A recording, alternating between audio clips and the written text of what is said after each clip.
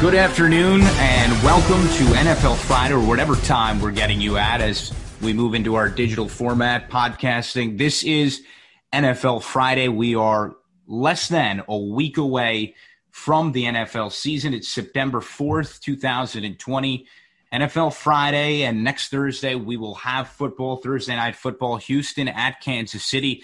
And Nick, we are inching closer to the beginning of the National Football League, and that feels like a national relief for all of us that we are going to watch football beginning next Thursday night and then a full slate of Sunday football with our very own Jets and Giants, and we'll have it all for you here on the podcast. First of all, how you doing today, Nick? Well, I'm wonderful, and I'm really happy to be able to talk some football as we, as you said, inch closer to the start of the NFL season, and it's got a different feel because there is no preseason this year, and there's been some increased protocols on trying to limit media access and availability. So it's kind of a weird time because you don't have a great understanding of what's really going on inside these camps, the battles between some of the players for certain positions, and how things are going to shake out on certain teams. But certainly excited to inch closer to actual football, and you know, it's a distraction that we desperately need. And that couldn't be more well said. And that's been the idea behind sports for our purposes at WFUV, coming in at just the right time when I didn't know how much longer we could go without them. But they are back, and the NFL, of course, is the biggest of them all. And we'll start with some recent NFL news, as we usually do on the podcast. And when we move into the season, we'll be able to break down Thursday Night Football before our show goes out on Friday. But of course, we haven't yet played any football. That's part of the reason is because there's no preseason this year, which is another one of the many things that will make this year unique. But today we come to you with Leonard Fournette joining the Tampa Bay Buccaneers and Cam Newton as the starting quarterback of the New England Patriots. I never thought I would have said those words, but Cam Newton has been named as the starter in New England after Tom Brady leaves for Tampa Bay. So two teams, I think, that present very interesting storylines, Nick, in a Patriots team that loses its legend, replaces him with a former MVP in Cam Newton, and certainly a talent in his own right, but a guy who has dealt with injuries and struggles since he's last been to the Super Bowl. And then on the flip side of that, you have the Buccaneers, who acquired that legendary quarterback in Tom Brady, and now they have Leonard Fournette to go join him. Yeah, it should be really interesting to see how both of those moves happen. And I'll start with Cam Newton getting the starting job in New England. And I think it's something that we really expected, because if the Patriots were really sold on Jarrett Stidham, they don't sign Cam Newton. If they thought that they have a quality option in-house, that's not a move that they are scrambling to make and taking a chance on Cam Newton coming off of injury, seeing how healthy he is, and then just sort of seeing how it plays out. So I think it was something that we were all seeing and figured would happen, but time will tell how that move and how he looks will turn out, because I, for one, have said when he signed back in New England in July that it's going to be really difficult for him, because you talk about the shortened off season. You have no preseason games, and he's sort of being thrown into the fire and trying to figure out how to work with the receivers that he's going to have to work with. And yes, the practice reps are great, but that's not game time with live bullets flying. And he's going to have to understand the playbook, learn the playbook, and get that in the context of reading other defenses and trying to figure out how all those things will transpire as well. So it's a lot of learning in a really short period of time, and I'm interested to see how he adjusts. And the biggest thing for me is how healthy he is, because I think that is going to be really the key to this whole equation, and I'm not 100% confident that he is healthy, because when we saw him play last year, he just really did not look good. And I know that he missed the rest of that season. He played 2 games last year, so he sat out the last 14. But it wasn't really even his foot that was the concern, because that was what he said the injury was. But his shoulder and the way he was throwing the football just did not look the same way that it had previously. And that's something that's very concerning because Cam Newton has never been the most accurate quarterback ever. It's not been his bread and butter.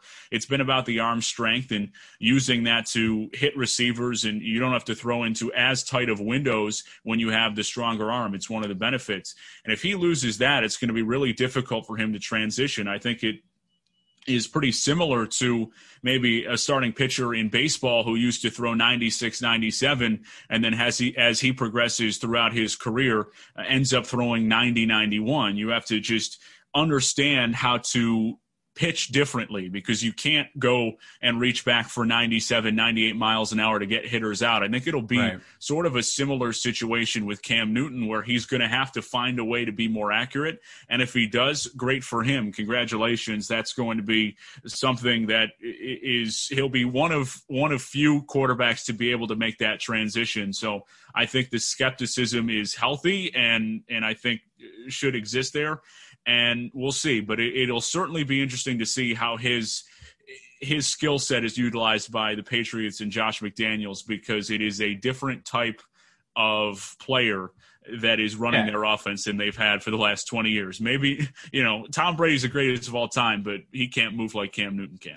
It's amazing to think about the different offense that we're going to see in New England. It's actually going to be bizarre to watch the Jets and Patriots this season or the Bills and Patriots this season and see a quarterback that acts like a running back. And that is where Cam Newton draws his strength. The truth is that his arm is a problem.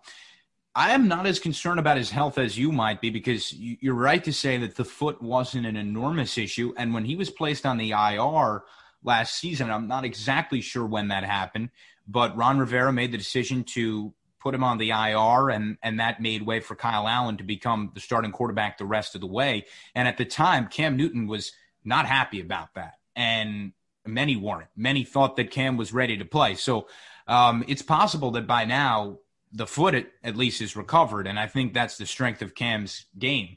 But in any case, it's going to be fascinating to watch New England Patriot football, and we will really get to test the genius of Bill Belichick because I think another factor to this, another thing that we can maybe have a conclusion to, and I've always been in the boat that Bill Belichick is the greatest head coach in NFL history, is the greatest person to ever do that job, but I also believe that without Tom Brady, Bill Belichick is not Bill Belichick. I think the same goes for Tom Brady, and I'm actually using the words of Tom Brady there. I shouldn't take credit for that point. That's how Brady frames it, and I think he's right. So whether or not Bill Belichick can have success to the level that he did with Tom Brady, well, that's probably impossible. He's not going to rip off another 6 Super Bowls. But if he can be a winner, if he can win the AFC East, then that puts the Bill Belichick legend on another level. And we'll do a division pick 'em later. I want to get your thoughts on Tampa Bay. On the flip side, they get Leonard Fournette. They have already got Mike Evans there. They get Gronk, and of course Brady's going to center the offense. And they've got a head coach in Bruce Arians, who I really believe in. So Tampa Bay Buccaneers, how real are they? How big a threat are they to a New Orleans Saints?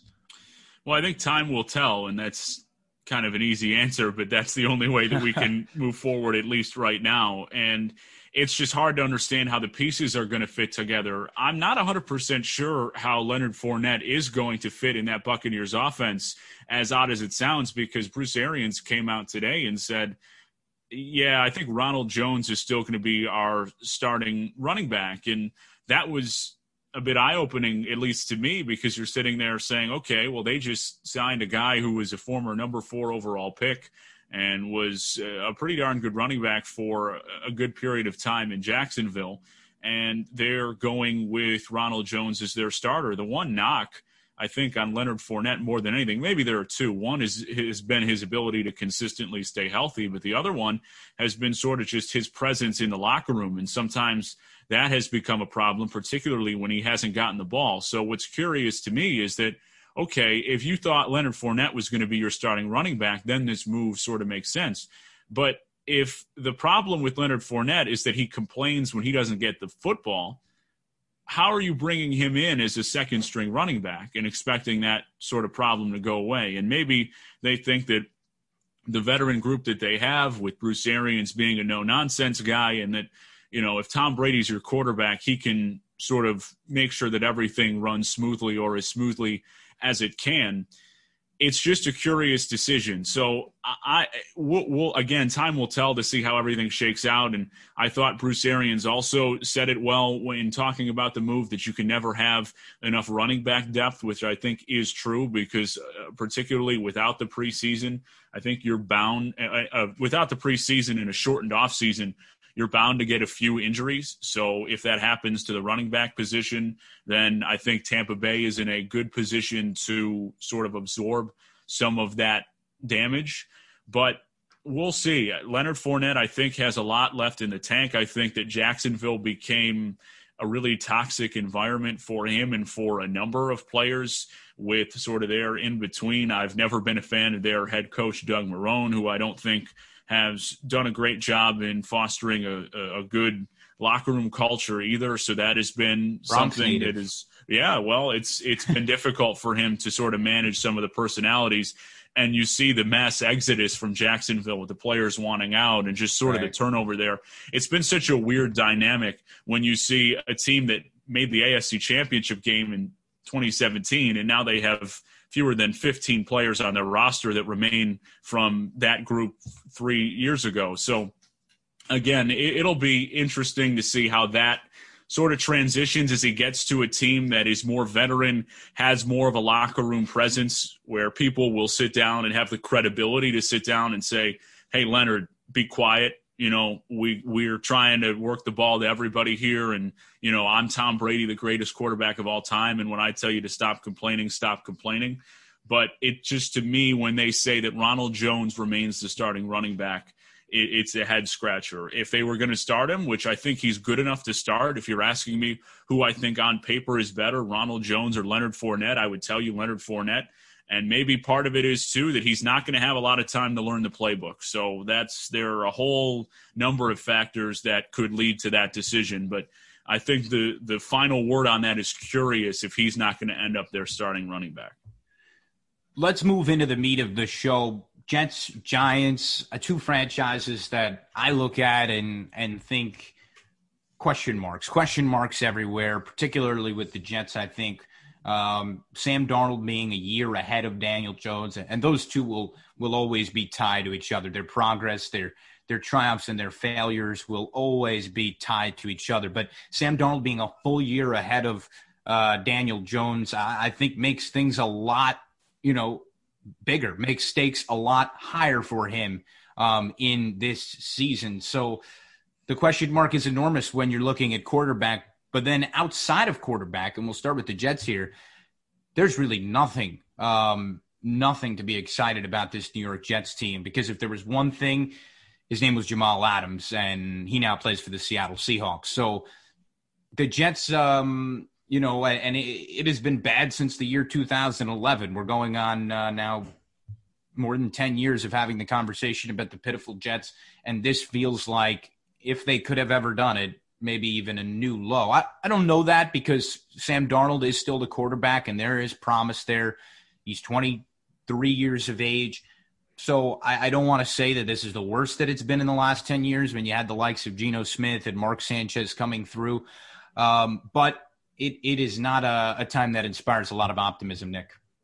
No, it's not, especially when you're trading one of your best players for a pair of first-round draft picks. And look, I think that they overwhelmingly won that deal. I don't know how Seattle makes a trade giving up 2 first-rounders when Jamal Adams didn't have a ton of leverage, and he's, at the end of the day, a safety. You don't have a guarantee that he's going to re-sign with you, although now you'd expect that Seattle's going to make him an offer, but you've also kind of given him a blank check because you just attached 2 first-round picks to him.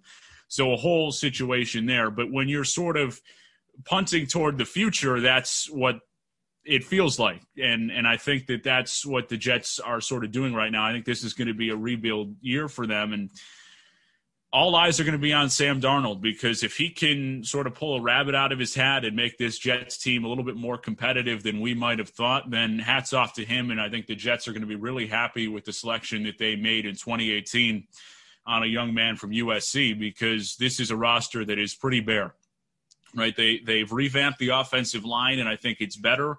But I do think there are questions about Mekhi Becton, and especially as a rookie. He's a guy who's done very well in the run game. In the pass game, it's been a little bit more difficult, and they're revamping the entire offensive line again in a limited offseason where the guys have less time to gel and learn the playbook. And Greg Van Roten was a guy who was a fringe starter. Some teams looking at him for depth. He's probably going to start at guard for them.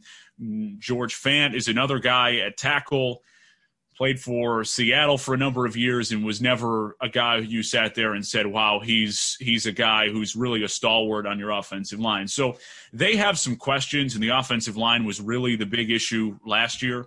And hopefully for the Jets, it'll get better. But again, we'll have to see how that goes.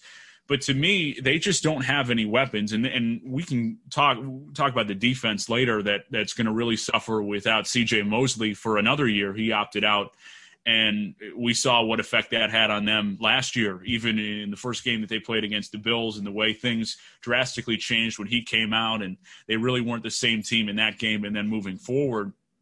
But I don't know where any wide receiver production is going to come from them. I think that Denzel Mims may grow into a player who is worthwhile or worth keeping, and a guy that you like. He's got the physical tools to do it, certainly, but wide receivers don't generally come on in year one. Outside of that, there's really not much. And there's also some injury concerns. And then you're talking about Le'Veon Bell and the running back group that has been underwhelming as of last year. And you're adding Frank Gore, who I don't think that anyone's sitting there holding out hope for to be some game changer for them in the backfield. So there's just not a lot around Sam Darnold, and I will be really impressed if he can make something out of this season. But it does appear like you're headed for another sort of ho-hum lost year for the Jets, because when you just look up and down their roster, there are so many holes, and they just don't have enough around Darnold, a young quarterback, as good as he might be. I don't think anybody's making the argument that he is a top-level guy the way that Russell Wilson or Aaron Rodgers can drag teams that aren't very good to the playoffs or to any sort of success. I don't think anyone's making that case. And hopefully he can get a better handle of the offense with Adam Gase in year two. But it's just a weird dynamic, because I think they're headed in the right direction with Joe Douglas at the helm. I think they're making the right moves. The problem is that their window in the rookie contract that Sam Darnold is running out.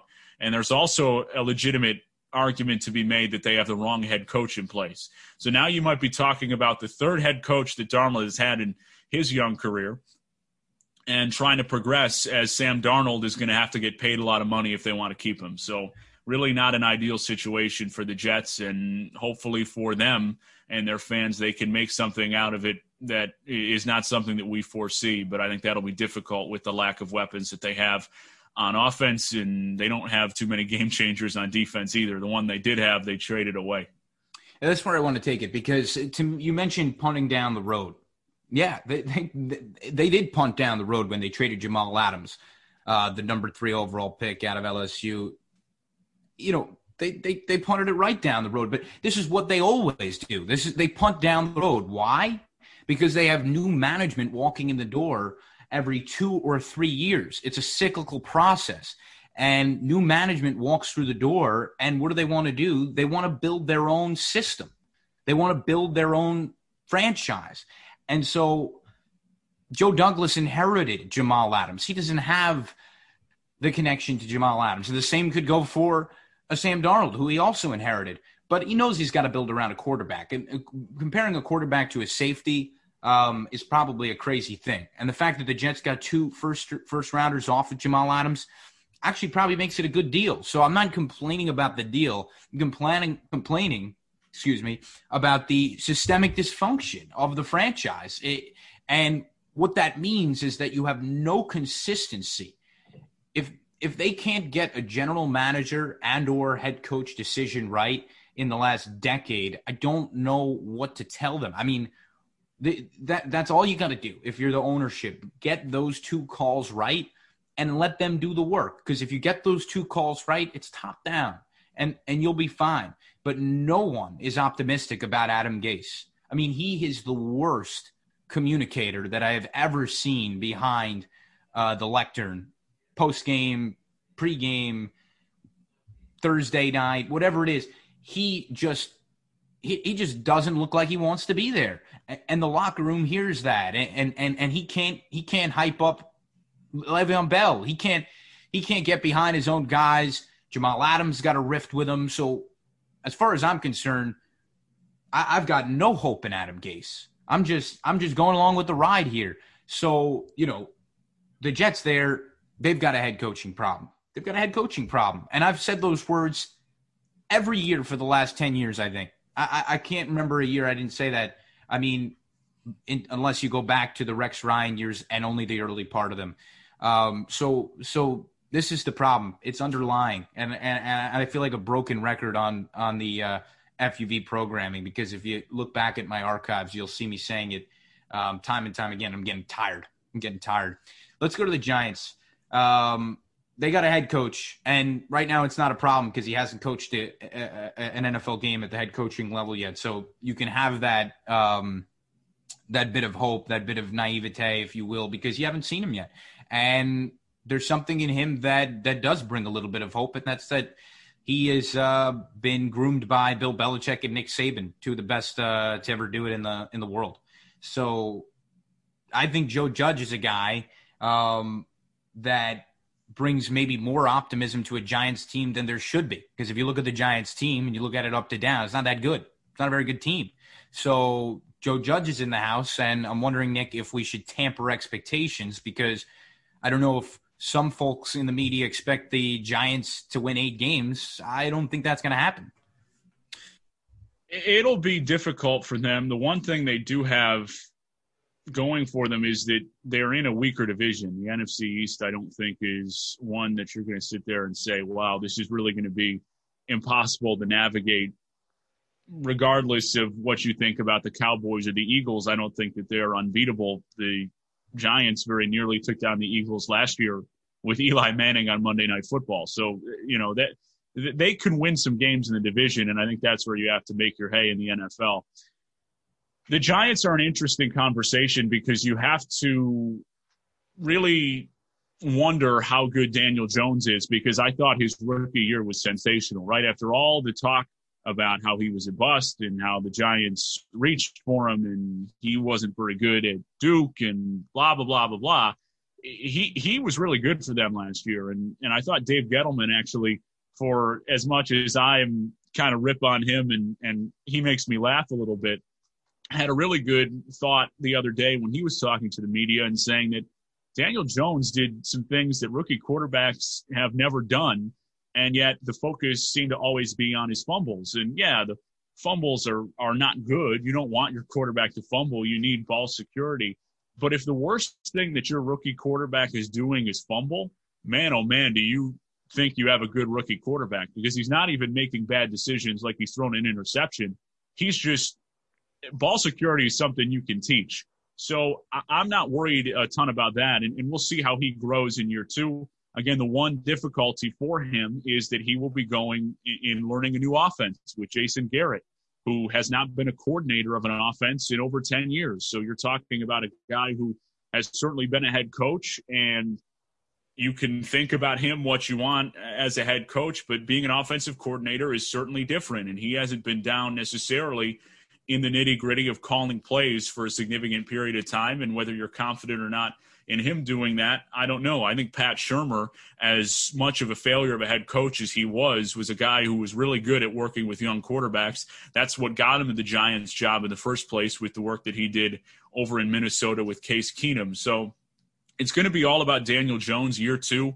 NFL people always talk about the big leap, and we'll see if Daniel Jones can make that. But I think that there is a little bit more optimism for the Giants this year, because if Daniel Jones can take that big leap, I think they can contend for a playoff spot. I mean, I think that this roster is that good, particularly on offense with Saquon Barkley. I think the offensive line is a question, and hopefully they can protect him a little bit better.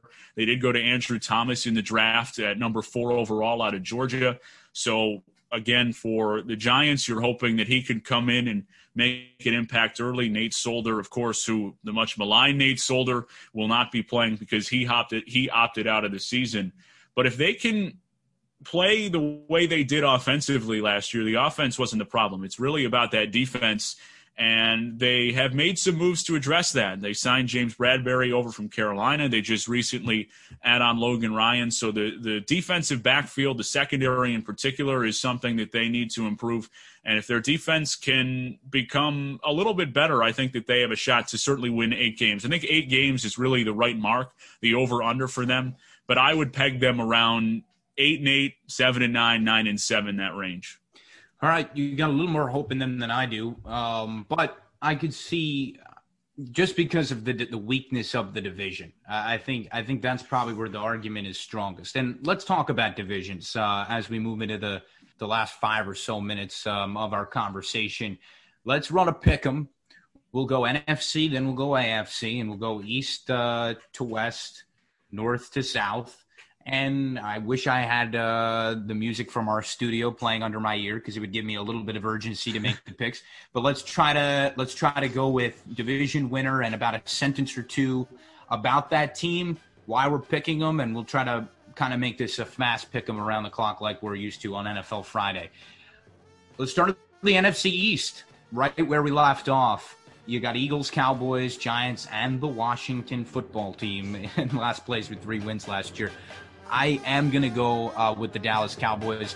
I think that they've got a ton of talent. I like the new head coach in Mike McCarthy, and I'll leave it at that. I'll try to set a good marker for that. I like the Philadelphia Eagles. I think they have the best roster in the division. I think the biggest question for them is whether Carson Wentz will stay healthy or not. Let's assume that he will. And they add Darius Slay, which I think is a big move for their secondary. I like the Eagles to take the NFC East. And let me tack on to my point about the Cowboys. I think the fact that you have Dak Prescott playing for a contract, I'm very into that. I'm a very big believer in the idea that someone's going to play for his cash. NFC West, you got Niners, Seahawks, Rams, Cardinals. I think this division will flip between 1 and 2 as well. I'm taking the Seattle Seahawks. I think that they are genuinely one of the best teams in football. I don't know that I can call them the best team, but they absolutely have a claim to it. And I think we talked about Jamal Adams in the open and how he goes out there, and it was a hefty price. But I think the Seahawks said, we are going for a championship this year, and that's why they paid such a heavy price. And I think they're that good that they will overtake the 49ers this year. I think it's going to be an interesting division to watch. My gut feeling was to go again with San Francisco, and I think I'm going to do that. It's really difficult to come off a Super Bowl run and then have success the next year. It's something that has been in short supply. New England's been great at it, but other than that, it's been a difficult run for teams coming off the Super Bowl runs. But I do like San Francisco. I really am a big believer in Kyle Shanahan and what he's been able to do. Jimmy Garoppolo is a very good quarterback, and that defense is still for real. They keep enough on that defense. I think the 49ers take the NFC West. And consider the Rams and Cardinals as potential players in that division too, because Kyler Murray enters his second year, and of course the Rams are the Rams. And let's go to the NFC North. Packers, Vikings, Bears, Lions, and I'm giving them an order of their finish last year. Packers, Vikings, Bears, Lions. I'm going to double down on Green Bay. I think some of their draft picks were really bizarre this year, but I think that this is a team led by Aaron Rodgers that will not be beaten by a Vikings team led by a Kirk Cousins who I really don't believe in. I'm going to agree with you there because I think the Packers have the most consistency, right? The Vikings have had some turnover, particularly with some of their wide receivers. The Bears, I don't think, are going to get enough consistency out of the quarterback position. Is it going to be Foles? Is it going to be Trubisky? The Lions are still a mess. I like the Packers. Old, reliable Aaron Rodgers. Let's go to the South. Saints, Falcons, Bucks, Panthers. This one's interesting because your third-place team is all of a sudden a serious player, almost definitely the second or best team in this division. But I am going to stick with New Orleans. I think this is the last year that we'll see Drew Brees in a Saints uniform, and I would like to believe and am going to believe that he will go out with a bang in New Orleans and take this team to a division title. I just don't know that the Bucs will get everything together. I think there's something to be said about Tom Brady's decline, which we have been seeing steadily over the last many years, and you saw it kind of culminate in a wild card loss in the playoffs last year, and I think that was legit, and I think the Saints are going to win the division. I think I'm going to agree with you there, too, because as we have mentioned at points during this show, the continuity is going to rule the day in the NFL this year. Because of a shortened offseason, it's going to be difficult for teams that are newer to come together and understand exactly how things are going to go. New Orleans has been there. Sean Payton and Drew Brees have been there, done that for a long time. I really like Tampa Bay's roster, but I think there are questions, as you say, about Tom Brady and how good he really is going to be. He'll certainly have more weapons, but that defense is a question mark for Tampa Bay as well. So I think New Orleans is the best team in that division. I think they'll win it. I would expect Tampa Bay to get in as a wild card, though. Let's switch conferences. AFC, AFC East, New England, Buffalo, New York, Miami, in that order was how they finished last year. And this is the interesting one. We have your Bills and my Jets. And like I said, I'm not a believer in my Jets, but I am not really a believer in your Bills. I mean, of course, I think they're the second best team in the division, and they'll come in a firm second place. But I am taking the New England Patriots. I am doubling down on Bill Belichick, and I think Cam Newton could very well be an upgrade over Tom Brady. I think we're both skeptics of Tom Brady for the legend that he is. We, of course, acknowledge that, and I believe he's the greatest to ever do his job. But I think Cam Newton comes in there, injects a little bit more youth, and I think the Patriots will take that division. Well, I think if you're picking the Patriots, you have a ton of confidence in Bill Belichick, and he has certainly earned that and built up that credit over the years. But the Bills have the best roster in the AFC East, and I don't know that it's particularly close, right? That defense is better, particularly with the opt-outs that the Patriots have undergone. They've had a bunch of players on the defensive side who have said, no, we're not going to play this year. So the Bills have the best defense in the division. I think they have the best weapons on offense in the division, too, now with the addition of Stephon Diggs. John Brown was a guy who was a borderline number one, but I thought played really well in spots. He's going to be very big for them coming into this year. And I got to tell you, from what I've seen, I think Josh Allen looks like he's going to take another step. So we'll see how it goes, but I'm picking the Bills. AFC West, Chiefs, Broncos, Raiders, Chargers. This was not a particularly strong division. The Chiefs blew it out of the water, and I have to tell you, I hate going with the obvious, but this is the obvious. It's the obvious to find. Kansas City's going to win this division again. Yeah, you can't pick against Kansas City. Patrick Mahomes has now made all the money in the world, in addition to being the best player in the world, but there's no stopping this team that has brought a bunch of it back. I mean, the continuity from a Super Bowl champion standpoint is really unmatched almost ever. I mean, this is the most you've seen a team bring back into the following year after they win a Super Bowl. It's been really well managed by Andy Reid and Brett Veach over there. So there's no reason to pick anything else other than Kansas City. AFC North, Ravens were the AFC champions with 14 wins last year. They are pretty solidly at the top of that division. Then you've got the Steelers, who have had quarterback problems. Browns, Bengals, who add Joe Burrow, the first overall pick in the Phenom. And I think this division will definitely mix up. I think the Browns and the Bengals, they will improve. I think the Steelers may decline, but I do think the Ravens will hold on at top.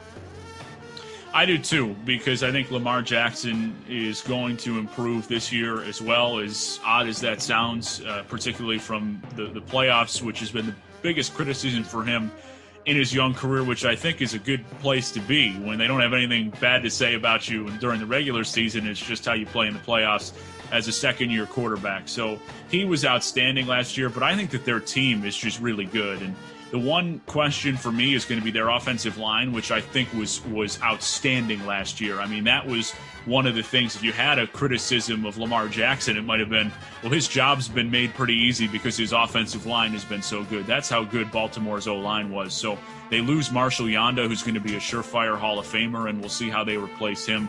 But defensively, the Ravens were so good. They'll still have Marlon Humphrey, still have Marcus Peters. That's a team that's going to win the division. AFC South, Texans, Titans, Colts, Jaguars. This one is a little bit interesting because I don't necessarily believe that the Texans are so dominant. I think they absolutely can be toppled, but I don't see any of these three teams doing it. If I were to pick one, I think maybe Indianapolis with Jacoby Brissett. Don't think the Titans are for real, but give me the Texans. I think they'll hold on to this in the AFC South, Nick. I'll go with the dark horse here, and I'll go with the Colts because I think that Phillip Rivers still does have a little football left in him, and I think, again, this is a team that just, when you look up and down at the rosters, they're toward the top. Deshaun Watson has had to make a couple of superhuman efforts to continue to get Bill O'Brien and the way that he head-scratchingly constructs his roster into the playoffs, and I don't know that he'll be able to do that yet again. The Colts are really well coached with Frank Reich, and you have to have confidence in that. Phillip Rivers is going to be hopefully a little bit smarter with the football in his transition to Indianapolis, and that defense is really good for Indy with Darius Leonard, and they add DeForest Buckner as well. I like the take. I think the Texans are vulnerable. I do think they'll find a way to hold on to it, but those are our picks. We've got them on the record before the NFL season begins. And again, that begins in less than a week. Next Thursday, it will be Thursday Night Football. You'll have Houston and the defending champion Kansas City Chiefs on your television screen. NFL football coming back to you, and we could not be more excited. On Sunday, the Jets and the Bills will play. And then on Monday Night Football, the Giants will host the Pittsburgh Steelers. So football's coming back, and we can't wait to bring it all to you. For Nick DeLuca, I'm Chris Boccia. This is NFL Friday, and this is a production of WFUV Sports.